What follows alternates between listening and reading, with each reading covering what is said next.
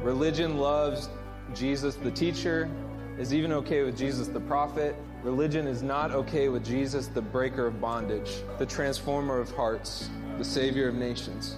Because the real Jesus is the anointed one. He doesn't just have good teachings. He is the breaker of bondage. He will transform you. You got to go after knowing him more. He's worth it. He's worth your time. He's worth your life. And there's nothing, this city, this nation, the nations of the world are not going to be transformed by a satisfied people. They're going to be transformed by lovesick warriors. Because if he's for us, who can be against us? If the King of the universe and all of his goodness, all of his backing, if all of heaven is for you, is standing behind you, supporting you, how could anything succeed against you? How could you fail? We could change the world. That's not just a fun phrase. If you'll give your life to this thing, to the real thing, if you'll find the real Jesus, the one who burns with eyes of fire, if you'll get a real hunger in your belly, there is nothing that can stop you. It costs much, but it's worth the cost. It costs everything. This is the Fire Podcast. I'm going to be reading out of Matthew 6:25 through 34 to begin with. And so I'll just read this out. Therefore I tell you, do not be anxious about your life, what you will eat or what you will drink, nor about your body, what you will put on. Is not life more than food and the body more than clothing? Look at the birds of the air, they neither sow nor reap nor gather into barns, and yet their heavenly Father feeds them. Are you not more valuable than they? And which of you, by being anxious, can add a single hour to your lifespan? And why are you anxious about clothing? Consider the lilies of the field, how they grow. They neither toil nor spin. Yet I tell you, even Solomon in all of his glory was not arrayed like one of these. But if God so clothes the grass of the field, which today is alive and tomorrow is thrown into the oven, will he not much more clothe you, O you of little faith? Therefore do not be anxious, saying, what shall we eat, or what shall we drink, or what shall we wear? For the Gentiles seek after all these things, and your heavenly Father knows that you need them all. But seek first the kingdom of God and his righteousness, and all these things will be added to you. Therefore do not be anxious about tomorrow, for tomorrow will be anxious for itself. Sufficient for the day is its own trouble. So the title of my message today is The King's Kingdom. And my goal is to share that everything we need and everything King Jesus paid for is found in seeking Holy Spirit. We're in this a series called Foundations, where we're basically taking the foundational truths.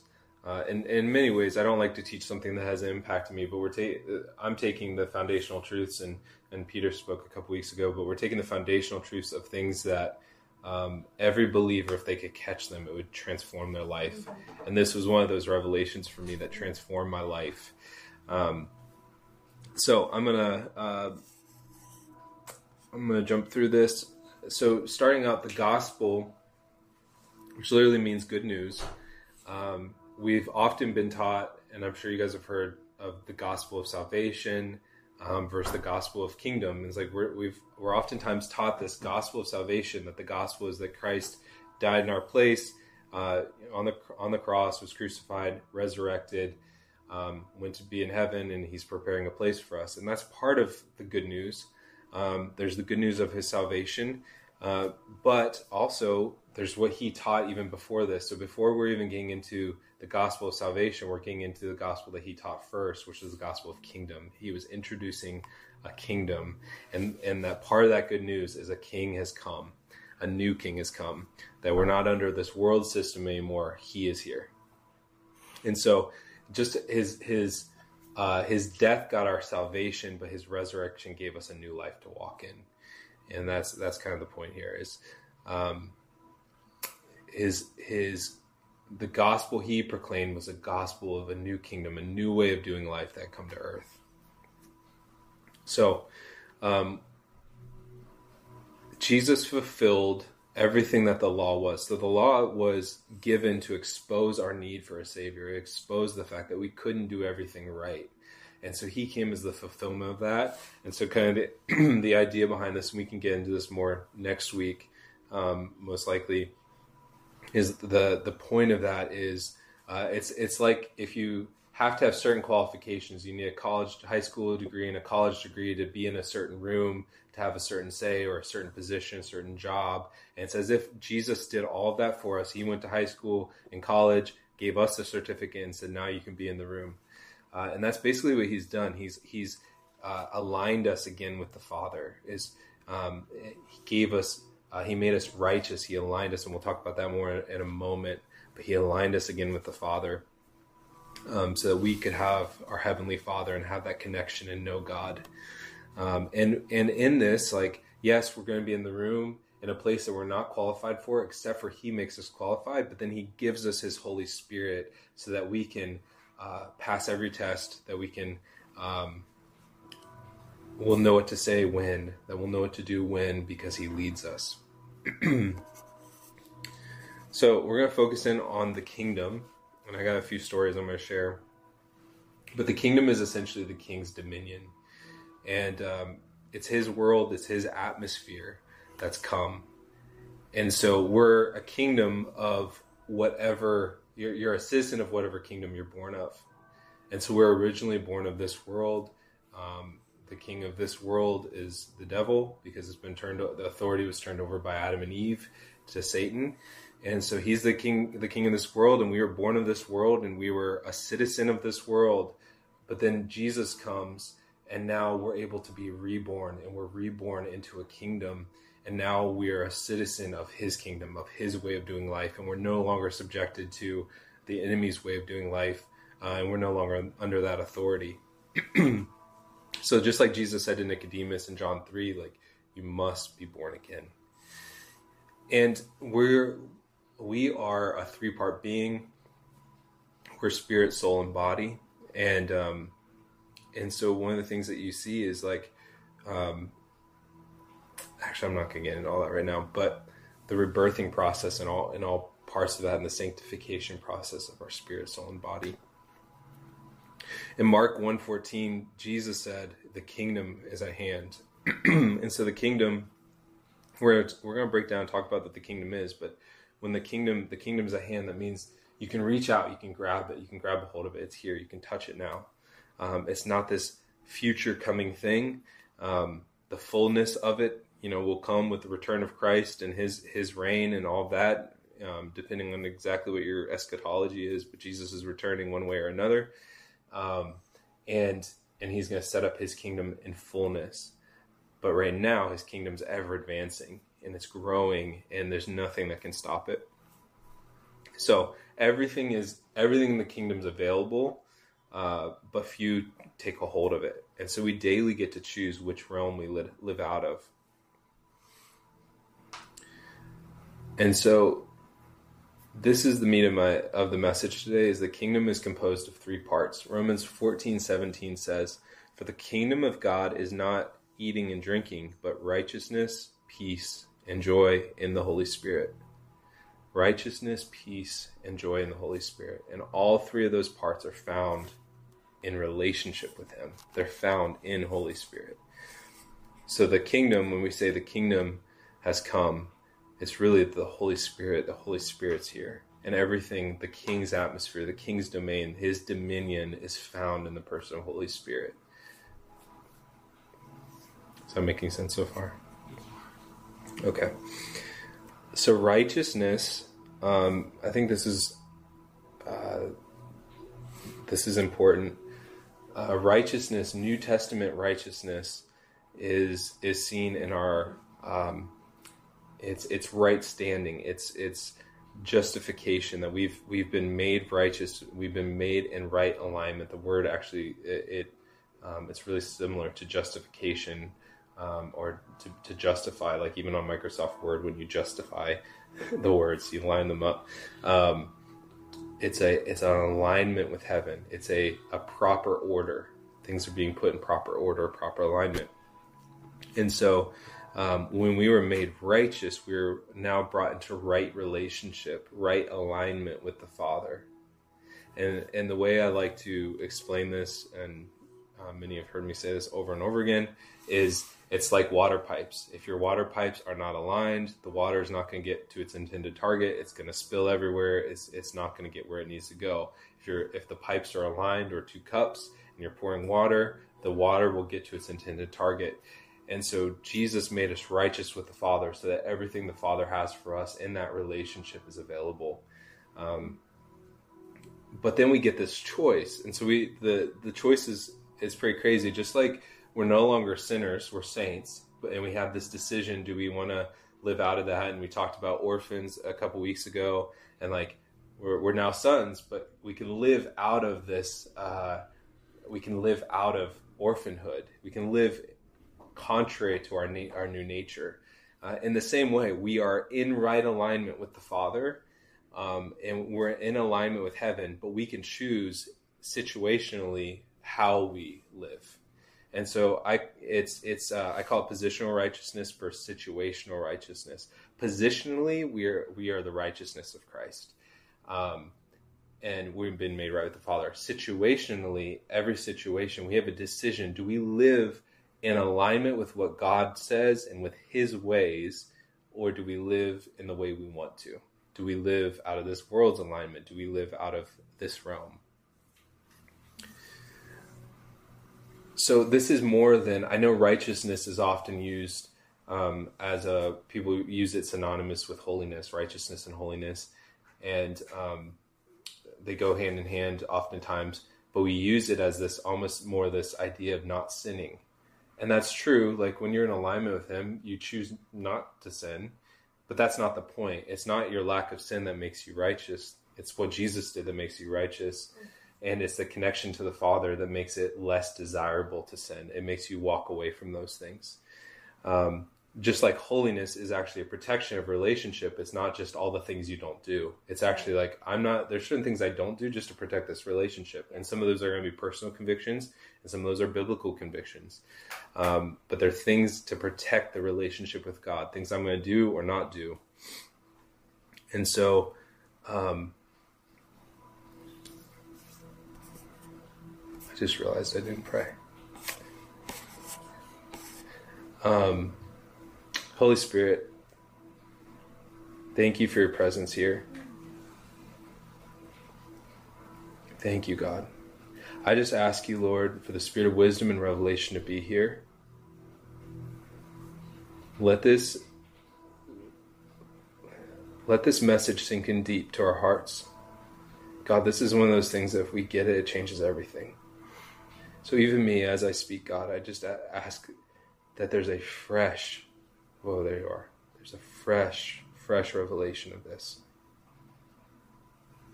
That there's a fresh revelation of your kingdom, of what it means to live out of righteousness, peace, and joy, found in the person of Holy Spirit.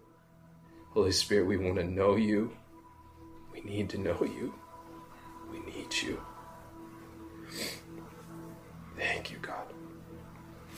Thank you, Lord.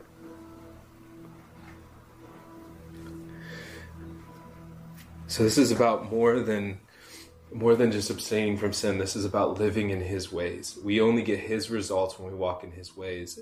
And so much of the church, we've found ourselves doing other things and being frustrated that we're not getting the results that are in the Bible, but we're not walking in the very ways that He taught us to walk. And so that's what this is about. Righteousness is about that right alignment. I want to walk. It's Amos 3:3. How can two walk together if they can't agree to meet? We can't expect the things of God when we haven't even come into agreement with Him to walk with Him hand in hand. And He has His own opinions. He's king. And His opinions are higher than ours. And He has ways He wants to do things. And He has ways that He set up the universe to run. And we can fight against that, but we'll never get the results of the kingdom until we align with Him, till we come into agreement with Him. And so I challenge you, even just read Proverbs with a new understanding of righteousness. Read through it, like Proverbs 28:1, the wicked flee when no one pursues, but the righteous are as bold as a lion. The wicked means twisted up. And so it's not even necessarily evil. It can be, but it means twisted up. There's things out of alignment. Your heart is twisted up. The way you're doing things is twisted. It's contorted. It's wrong. Those whose hearts are in that place, that they flee when no one even is pursuing them.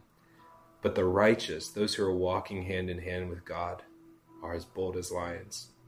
It's just like what we were singing. Like, everything is easy in his presence. When he's with us, where we're walking hand in hand with him, things are easy. And we can tell when we're not walking hand in hand with him when we start to do it out of our own strength. When we start to experience the fear, the anxiety, all those things. So confidence is found in his presence. Yeah. And that's what self-righteousness is. You know, self-righteousness is when we attempt to do things in our own strength and in our own ways to align ourselves with God. And so there's a lot of times as believers we do things to provide our own righteousness outside of what Jesus already provided. That there's levels of sorrow we feel like we have to go through before we can be in alignment, or before he can forgive us when we mess up. That we have to go through a few days of shame, or we have to feel really bad about it, or those sorts of things. And so that's what self-righteousness is. That's why it's so wrong. It's because the law proved to us we couldn't do it ourselves, or was supposed to, but we don't pay attention to that, and we still are trying to do something that Jesus already did. I believe that the two parts of the kingdom that because the kingdom is righteousness, peace, and joy. I believe peace and joy flow out of the first one, out of being righteous, out of living out of that place of righteousness, that peace and joy flow out of that place. And it's holistic. So spirit, soul, and body. We talked about spirit, soul, and body, and I didn't get into all that, but I will say this, like, it's righteousness, peace, and joy for your spirit, for your soul, and for your body. And so there's this one story. We were invited to go speak at it was a youth camp, and a group of us went. Milka was there, and I shared this message, which I thought was like one of my best messages. And they did not care at all. These kids didn't care, didn't get anything out of it, weren't even paying attention. And at the end, we're like, okay, well, if you need prayer, come on up, especially healing. And we had all these kids line up. It's one of only 2 times I've seen 100% healing. Every single kid that came up got healed of what they asked for prayer for. And down to kids with braces, ankle braces or casts and stuff like that. But this one girl came up, and one of the things I noticed that day is there was a lot of fear. Fear and anxiety were almost every single kid was dealing with fear and anxiety. Were you there for that? Okay. And anyways, so this girl comes up, and 15, I think she was 15 years old, 15-year-old girl. And she comes up, and first we prayed. She had a foot cast on, the plastic ones that Velcro. And she had an injury, and then got better most of the way, and then re-injured it and stuff. And so she had this thing on. And so we pray for her, and she clearly had a lot of fear and anxiety and stuff she was dealing with too. But we pray for her, and she immediately just starts taking the thing off and stomping and jumping, and was completely healed. And so I was we were excited about that, obviously, and we're is there anything else you need prayer for? And that's when the true thing she needed prayer for really came out. And she starts opening up about how afraid she is because she was having abdominal pain. And when she was a child, she had a surgery where they, a baby, they went in through her or toddler or something, but they went through her belly button to deal with something internal. And she hadn't had any issues, but recently started having pain again. And she had all this fear and anxiety that she was going to have to get surgery. And in the process of that, she makes a comment about, and I don't have a belly button. We're like, what? And she's like, yeah, when they sewed it back up, the skin grew over. And she pulled up her shirt and showed us, like, the skin had grown. There was a little dip, but she didn't have a belly button. And anyway, so we go to pray for her. And my wife and I, we both hear God say separately. We didn't know this we didn't say this out loud. We found out afterwards, but God told both of us after we commanded the pain away and said there wasn't going to be any surgery, to command a belly button to grow. And I totally chickened out. She totally chickened out. And so afterwards, we pray for this girl, and then she's like feeling around, and she goes, and I go, what? And she's like, oh, never mind. And we're like, what's going on? And she's like, I thought my belly button was growing back. And in that moment, and then she was like, but all the pain's gone. But in that moment, my heart sank. And I looked at her and I was like, do you want God to give you a belly button? And she looked at us and she's like, yeah, I do. And my heart sank because I realized, one, I was limiting God. Like, God was actually telling us to do something, and I had every excuse in my head why not to pray for that, because I don't want to embarrass her and this and that, like all the things, all these excuses that are totally pointless and they don't mean anything to him. And then I realized how much the Father cares about this 15-year-old girl. That, like, I was thinking, like, oh, a 15-year-old girl without a belly button. Like, I can think about how she feels about her body and like how she. And I was like, okay, do you want us to pray for that? And she said, yeah. And it definitely wasn't by our faith, because I did not. I was more. I felt how weighty that was, that I was going to pass that up. And we pray for her again, and she feels her belly button had grown. She lifts up her shirt and is showing us, and legitimately the skin had gone back in and formed a belly button, which we don't need. It's just decoration at this point, but the Father cared enough to give this 15-year-old girl a belly button because it meant something to her. And I just realized, like, that was one of those moments where everything, it was not just body, that was her soul, her mind, will, and emotions needed healed too. Like, there was a deeper thing. God wanted to bring her in total alignment. And it's just like, we hear in the Gospels the different times when he says, the kingdom has come upon you. The kingdom has come near you.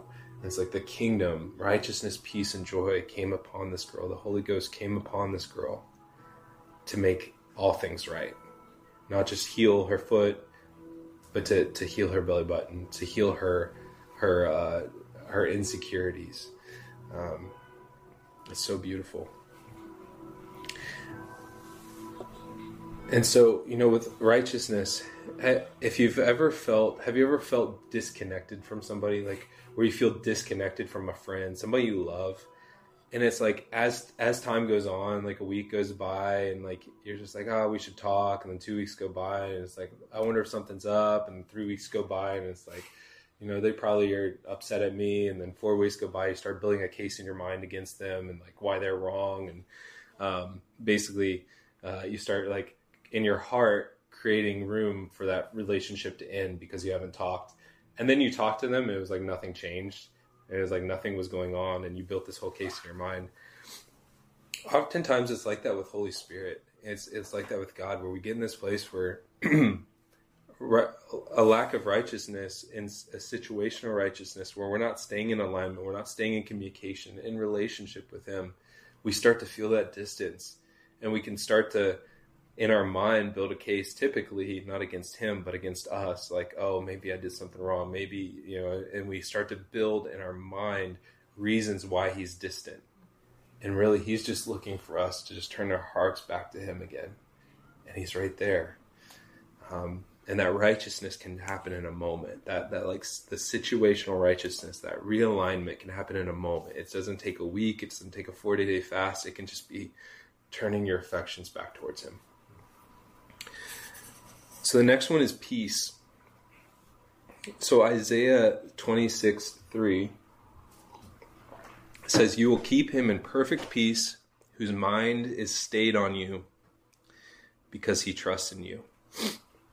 And the you there is God.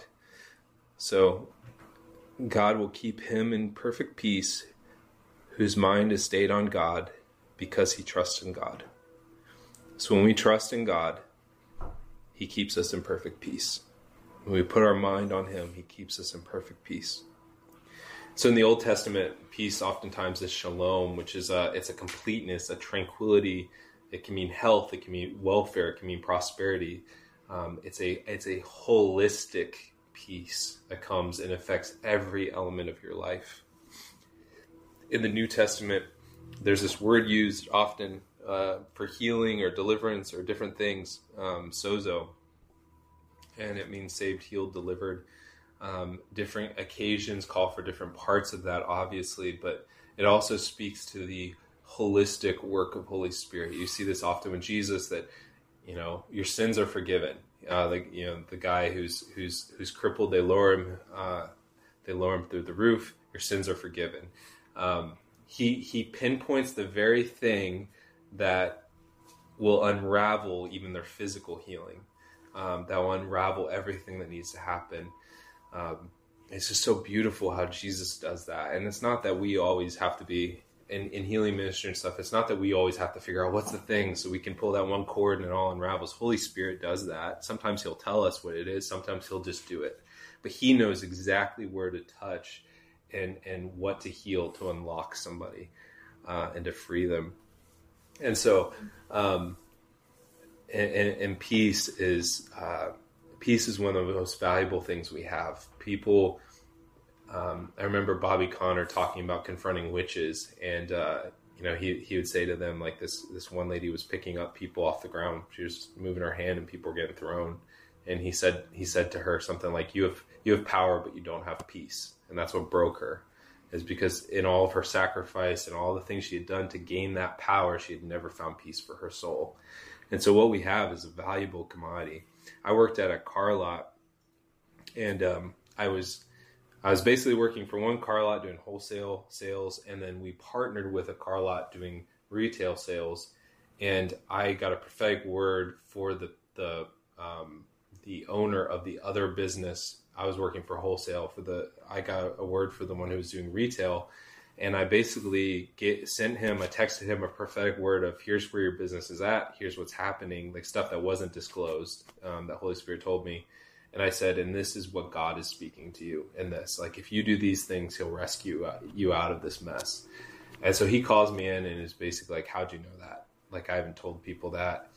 And I felt like I could be very open with him. And I started talking to him about God. And as I did, like, the presence of God tangibly was in the room.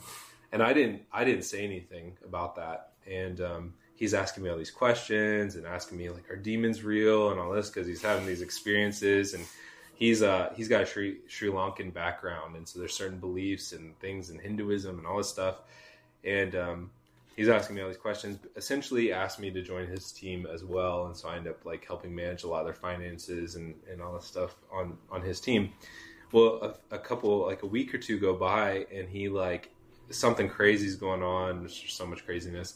And he's like, hey, can you take a drive with me? And I'm like, sure. And so we get in the car, and he's like, can you do that again? Like, the way that you talked to me that one day, can we talk again? Because, like, this peace came. And he's like, I need that peace. And so I prayed for him right there, and the peace came again, and he was able to think straight again.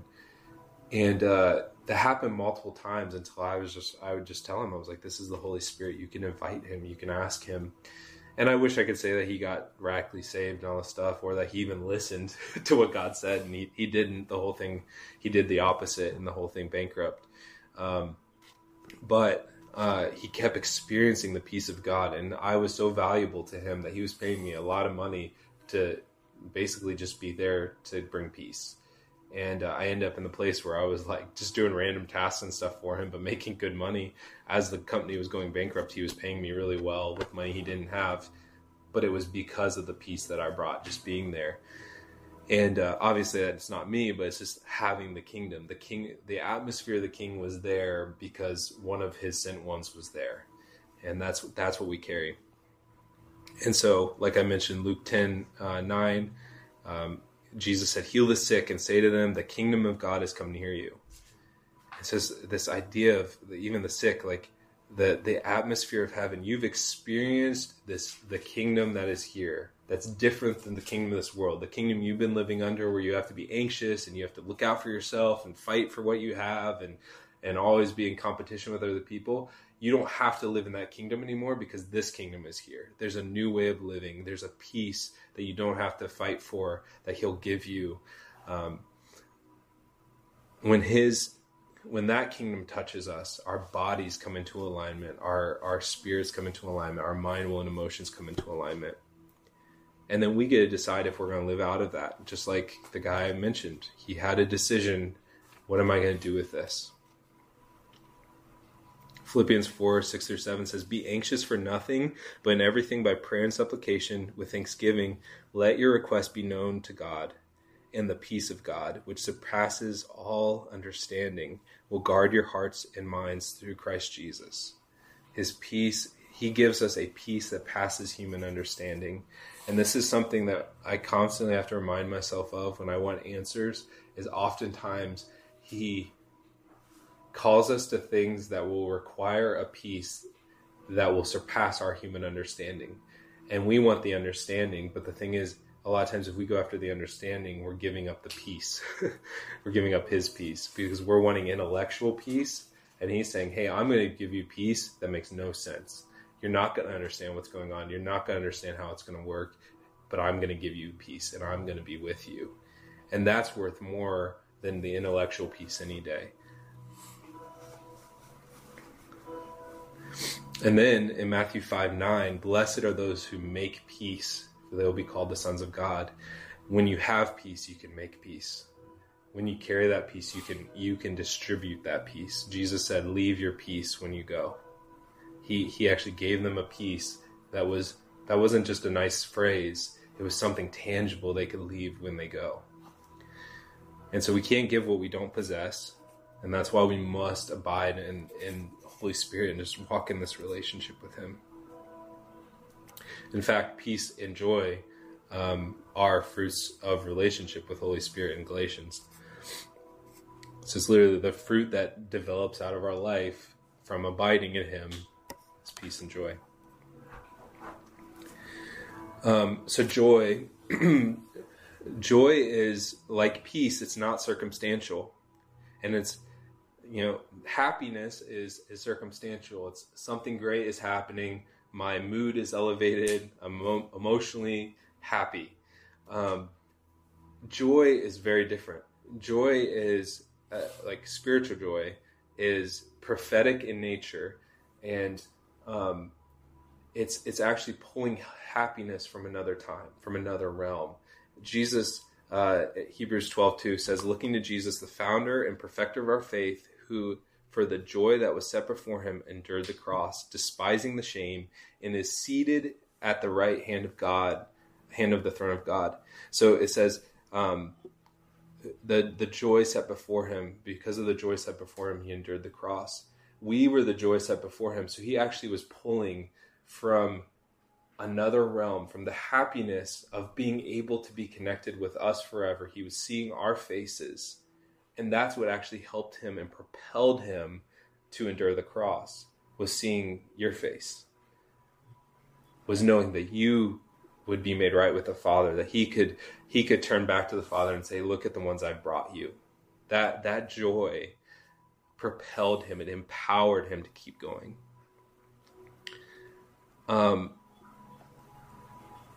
Joy often looks like gladness and thankfulness for what he is, for who he is and what he is doing.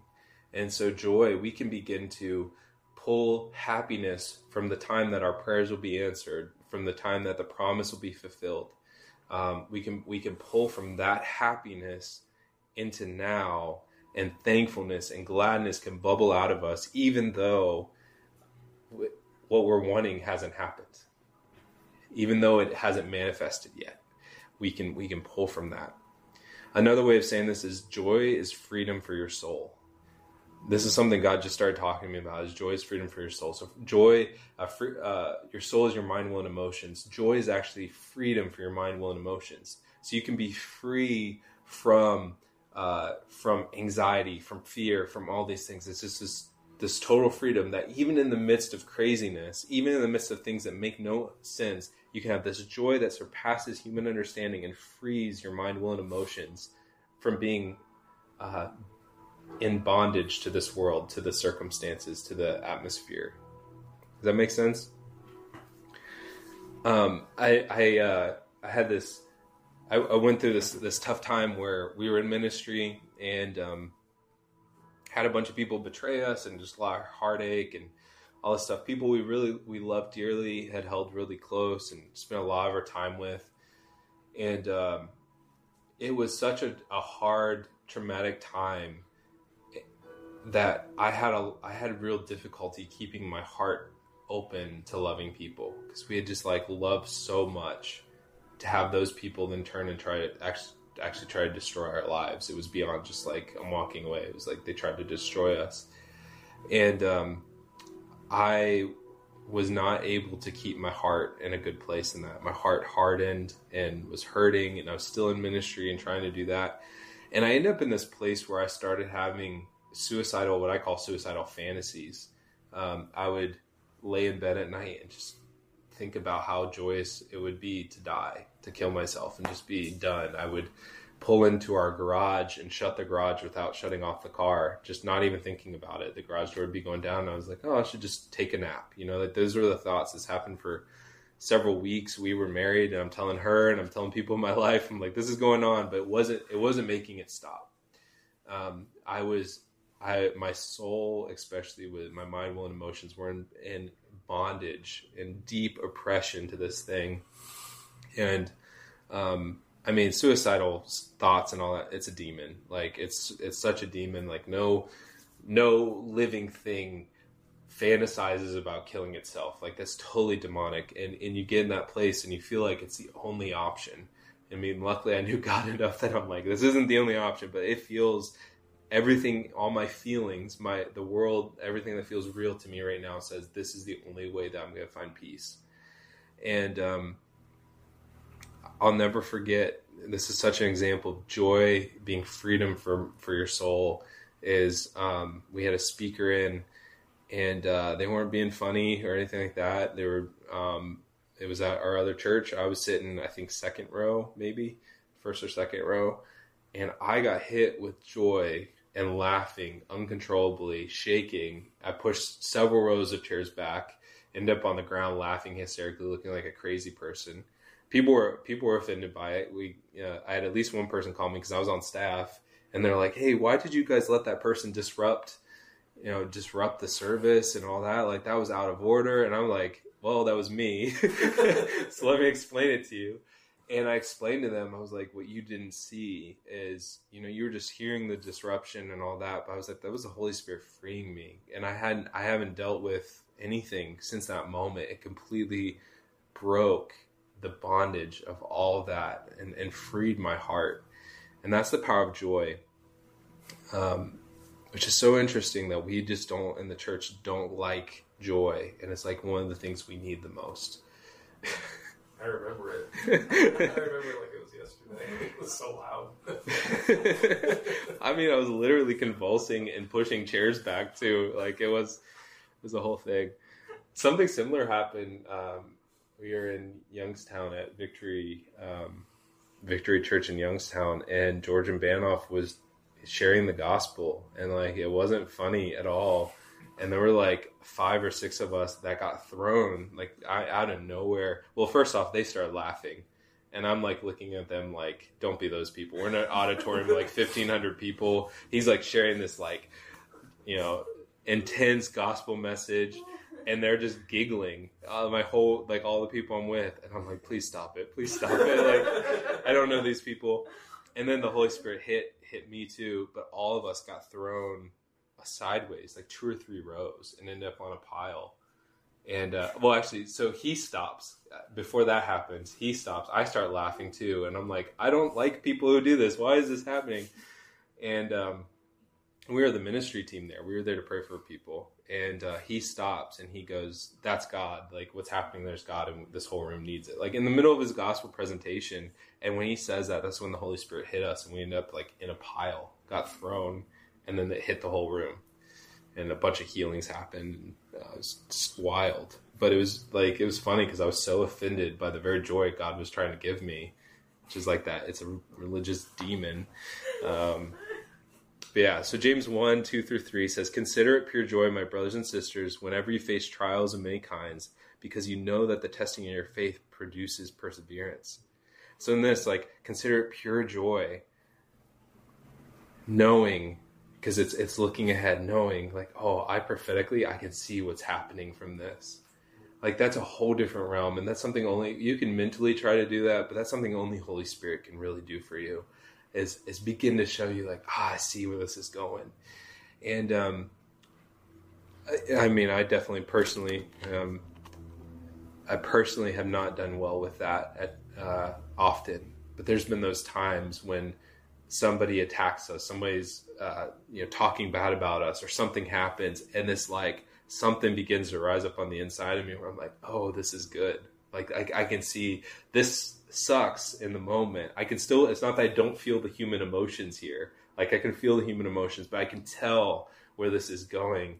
And I know one of the things that I've walked through the process enough is I know when people attack us and things like that, or misunderstand or try to shut down what we're doing, if we walk humbly in that and just go low and just keep our face to the ground and just worship and keep our hearts in a place that we love people. Like, I just know the promotion on the other side of that. And so now it's one of those things where it's like, oh, I can see where this is going. Like, they may not understand. And it's kind of what Jesus said, with the Roman soldiers and stuff killing him. And it's like, hey, they don't even know what they're doing. So they don't know. They might be being used by the devil, but I can see how God's going to turn all things for the good of those who love him. I can see where he's taking this. I can see the fruit that this is going to produce if I keep my heart in the right place. So that's the power of joy.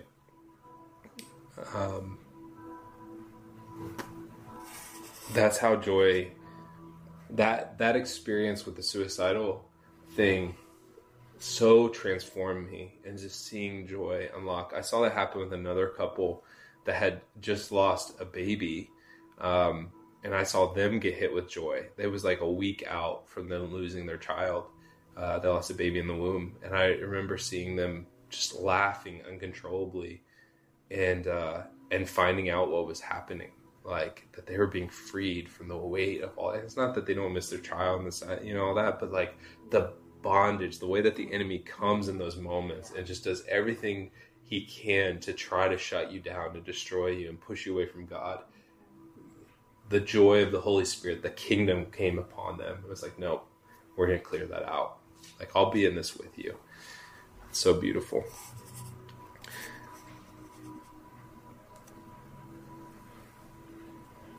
Okay. So we're going to read Matthew 6 again. We're going to land on seeking here. "Therefore, I tell you, do not be anxious about your life, what you will eat or what you'll drink, nor about your body, what you will put on. Is not life more than food, and the body more than clothing?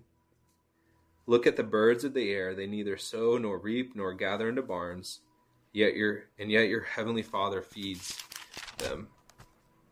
Are you not more valuable than they? And which of you, by being anxious, can add a single hour to his lifespan? And why are you anxious about clothing? Consider the lilies of the field, how they grow. They neither toil nor spin. Yet I tell you, even Solomon in all of his glory was not arrayed like one of these. But if God so clothes the grass of the field, which today is alive and tomorrow is thrown into the oven, will he not much more clothe you, O you of little faith? Therefore do not be anxious, saying, what shall we eat, or what shall we drink, or what shall we wear? For the Gentiles seek after all these things, and your heavenly Father knows that you need them all. But seek first the kingdom of God and his righteousness, and all of these things will be added to you. Therefore, do not be anxious about tomorrow, for tomorrow will be anxious for itself. Sufficient for the day is its own trouble. But seek first the kingdom of God and his righteousness, and all these things shall be added unto you. So part of my story is when I really encountered Holy Spirit, I was all in, going after everything he had, but a lot of people in my life didn't understand that. I ended up homeless, all this stuff. I ended up staying in somebody's basement. We're seeing miracles, but people thought I was in a cult, all the fun stuff. And I lost everything. I had a car. I won't get into all that, but I lost my car. I lost a place to live. I lost friends, like family, everything, all in this season. And I just remember just crying out to God saying, all I want is you. Like, I love those people, but all I really want is you. I want to know you. And I was getting to the point where I only had a few dollars, so I had to spread out my money, and I was living off of ramen noodles, the little packs, the chicken ones, and I would eat one every other day. That's how I was surviving. And I remember just getting frustrated about that, and I was also getting to the point I'd walk upstairs and start to black out and stuff. And then I read this scripture, and I read, seek first the kingdom and his righteousness, and all these things will be added unto you. And this is like in response to, don't worry about what you wear. Don't worry about what you'll eat. Like, the Father knows you have these needs. And oftentimes, and this is what I was doing, I was seeking first those things, like, hey, where am I getting food? Where is this? And I was still like seeking God, but as far as those things, like those things in that place in my life and the taking care of my needs, I still felt like I was in control of that. Like, I have to figure this out. And I read this verse and I was like, oh, the reason those things aren't working out is because I flipped it. I'm seeking first the needs, and I need to seek you and trust you with the needs. And so I flipped that. I said, God, if this is true, and I believe it is, I want to experience this. I'm going to trust you to come through. And you said, don't worry about what I'll eat. So I just ask you, bring me food.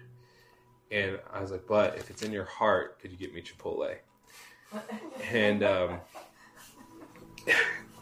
and I'm not even joking. The next day, somebody calls me. I was like, hey, if you can walk to Chipotle and meet me there, I'll buy you Chipotle.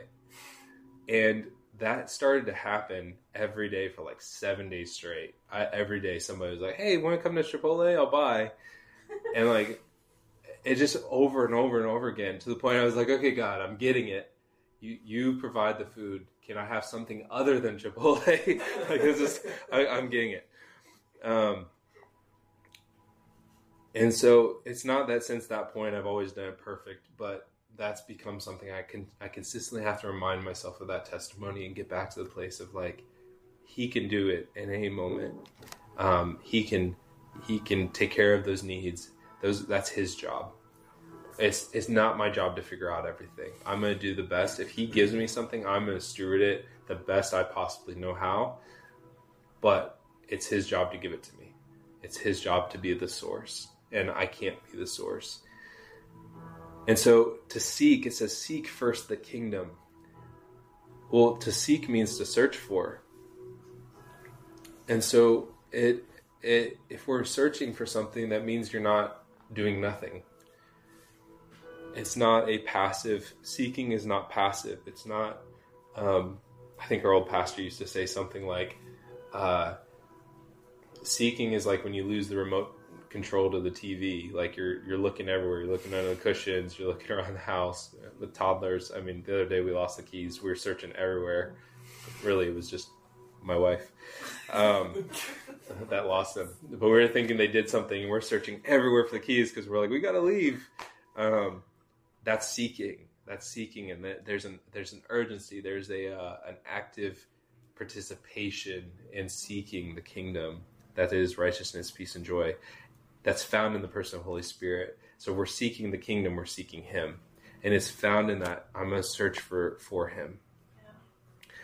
Yeah. And there's a searching with aggression. Matthew 11:12 says, from the days of John the Baptist until now, the kingdom of heaven suffers violence, and the violent take it by force. And so there's something about those. It says, since the days of John the Baptist. So John the Baptist was actually one of the first to violently pursue and begin to shake things and pull on the kingdom of God. And you see this with like the woman with the issue of blood who grabs a hold of the hem of his garment in the midst of a crowd. And that was a violent seeking of, I've just got to get a hold of him. And it's such an interesting imagery that she would grab a hold of him. And then also Jesus is teaching the kingdom's at hand, that you can just grab a hold of it. We can grab a hold of the Holy Spirit and everything he is. And we can, there's a seeking that comes. So the kingdom is found in seeking. And oftentimes, just in this scripture, provision is the example. A lot of times I've met a lot of people who are frustrated that they're not seeing the provision of God in their life. They're like, where is it? I read it in the Bible, but where is it? But they're not walking in the way of the Lord that's laid out here, to seek first his kingdom. And so it's like, how do we seek first his kingdom? Like, we walk in his ways. We do things his way. And there's certain things he's called us to. Like, one of them is, one of the ways of the Lord is Sabbath rest. Like, he created for 6 days and rested on the seventh. And that's something as a team, like, we've committed to living on a Sabbath. Like, there's one day a week that we'll hang out with people and things that give us life, but we will not work. We don't do church stuff. We're not doing personal business, like any of those sorts of things. Like, it's just a time to rest, and we're trusting him. And we could work 7 days a week and not trust him with our time, but instead setting aside that day. It's just like the tithe. It's, I'm going to give out of this, trusting that you can do more in my life with 90% and me giving you 10 than I could do with the full 100%. You could do more with me in 6 days than I could do with 7 days. And it's that way of just trusting the Lord. That's part of seeking first, is I'm going to do things with you your way, and not try to do things with you my way. And whatever has our attention has our seek. And this is going to be with like communion on Friday. Like, one of the big things we're going to focus on is getting people's eyes off themselves and getting their eyes off their problem. It's the second our eyes get on Jesus that everything we need can come, that everything he has for us. If we can get people's eyes on him on Friday, they'll get delivered, they'll get saved, they'll get healed, they'll encounter him. But as long as their eyes are on us or on their problem or on themselves, on their emotions, on their circumstances, that's what has their attention. That's what has their seek. And that's what they're going to find, is more of that.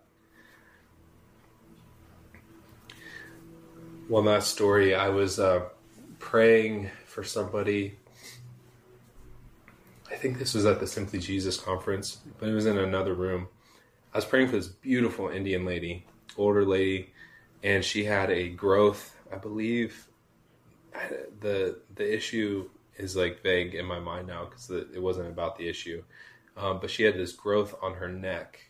I'm pretty sure that's what was going on. I might be wrong about that. But I remember we were praying and nothing was happening. And it was myself and our friend Avery. And there was one point I was just like, God, what's going on? And I literally had given the same message I'm going to do on Friday, right before that, which is just this like, get your eyes on Jesus message. And I remember just like, okay, God, I need to just get my eyes on you. Right now I'm just like sitting here and like going after this. I'm going into muscle memory, like spiritual muscle memory. Like, oh, this is how I pray. This is how, And I was like, I just need to get my eyes on you. So I just like closed my eyes and just like started to focus on Jesus. And I opened my eyes and she had her head down. And when she looked up, it was him. I saw the face of Jesus, and I like fell out right there. And I remember Avery afterwards, like, what happened? Because we were like praying for this lady, and I just like fall out out of nowhere. But I was like, when I got my face turned towards him, it was like I saw him in her, and I don't even know how to explain it. And she got healed in that moment. But it was like the moment I got my eyes off of even her issue and all that, or my like typical way of doing ministry, and just focused in on him, I saw him, and then she gets healed. That's why I can't remember what I'm pretty sure it was a growth on her neck, but whatever it was gone in a moment after praying and praying and praying. And that really impacted, and I shared it with him, with my friend Avery at the time, and it really impacted him as well. And it just reminded me of the like, hey, when you did this, when you fed me, when you clothed me, you gave me a glass of water, when I, all that, when you visited me in prison, it was like one of those moments. It was like, oh, we were getting to just love on Jesus in that moment. When my heart got to that place, and it kind of is like where we've headed with everything. Like everything we do, we exist as a church for Jesus to get everything he paid for in our lives, our families, our city, the nations of the world, because he's worth it. And it was like a piece of that. I was like, this isn't even about her in this situation. Like, Jesus is worthy. It was like when my heart turned to that place, I'm just like, Jesus, you're worthy of this. I want to see you in this moment. She gets healed. When my seek turned towards her, I sought the kingdom, and we got a kingdom result. You can't seek him and face your problem at the same time. You can't seek him and focus on the issue. And whatever you find when you seek, you can release to others. So in closing, one of our values is wholeness. And just Jesus is worthy of our wholeness. We believe that. And that's not just physical wholeness or spiritual wholeness. It's emotional, it's relational, it's financial. Like, we actually believe he's worthy of it all. And because he's worthy of our total wholeness, it's worth not just living with things or just, having our pet demons that we're like, oh, well, I just, it's my cross to bear, my thorn in my flesh. Like, we don't make excuses for it. Jesus paid for it. He's worthy of it. So even if it seems small, let's go after it. And let's see him get everything he paid for in our individual lives. That's a value of our church.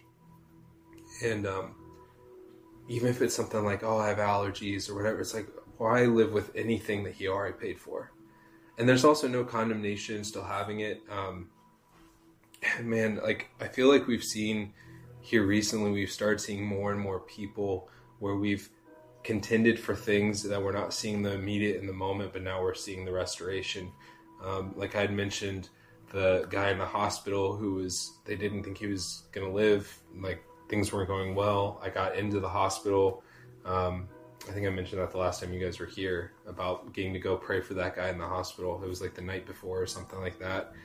And that next day was the first day he stabilized out of a week and a half. And now they're talking about his journey of healing and expecting him to live and all this stuff. And like, so we're still going after other things. But that moment was a shift. Like, there was a change. And then we just got word from the ministry school we spoke at.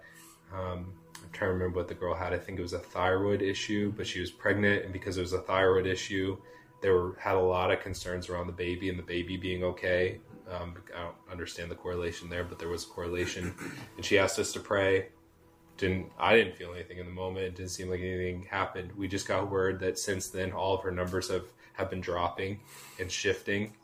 And it's amazing. And then somebody else just, posted on Instagram and stuff about the journey of healing with them and just contending with them.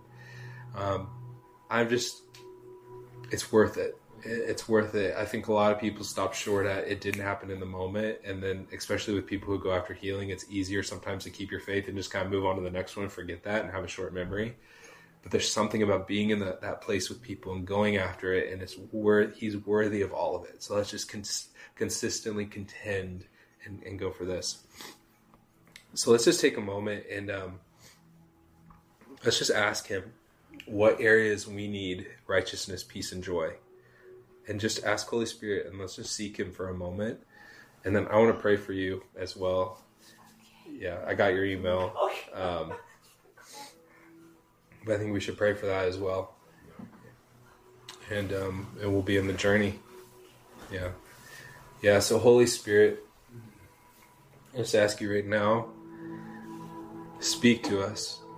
In what areas in our life are you desiring wholeness? What areas need righteousness, peace, and joy?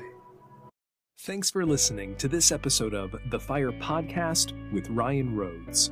Fire Movement has a mission to bring people face to face with the real Jesus. If you love this show and ministry, please consider subscribing, leaving a 5-star rating, and most importantly, sharing the podcast with others on social media. Also, would you please consider one-time or monthly support to help us sustain and grow this show so that others can be stirred to hunger for more of the real Jesus? You can do so by going to firemovement.com/support, Venmo @firemovement, or Cash App $Fire Movement. Thank you.